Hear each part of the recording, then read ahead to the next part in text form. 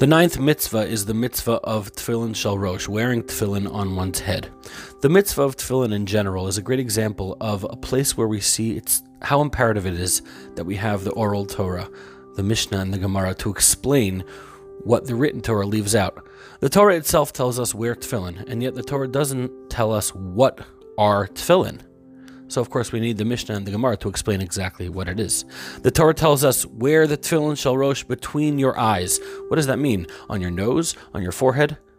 So, of course, again, the Mishnah and the Gemara tell us where exactly on top of the head one should wear it.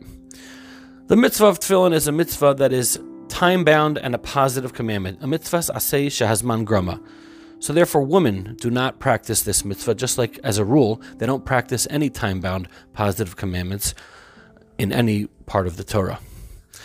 Really, tefillin are meant to be worn all day long.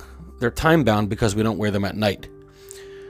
We don't wear tefillin all day. We wear them specifically during our prayers because tefillin requires a clean body and a clean thought process, and it would be too difficult for us to keep a clean body and thoughts throughout the entire day.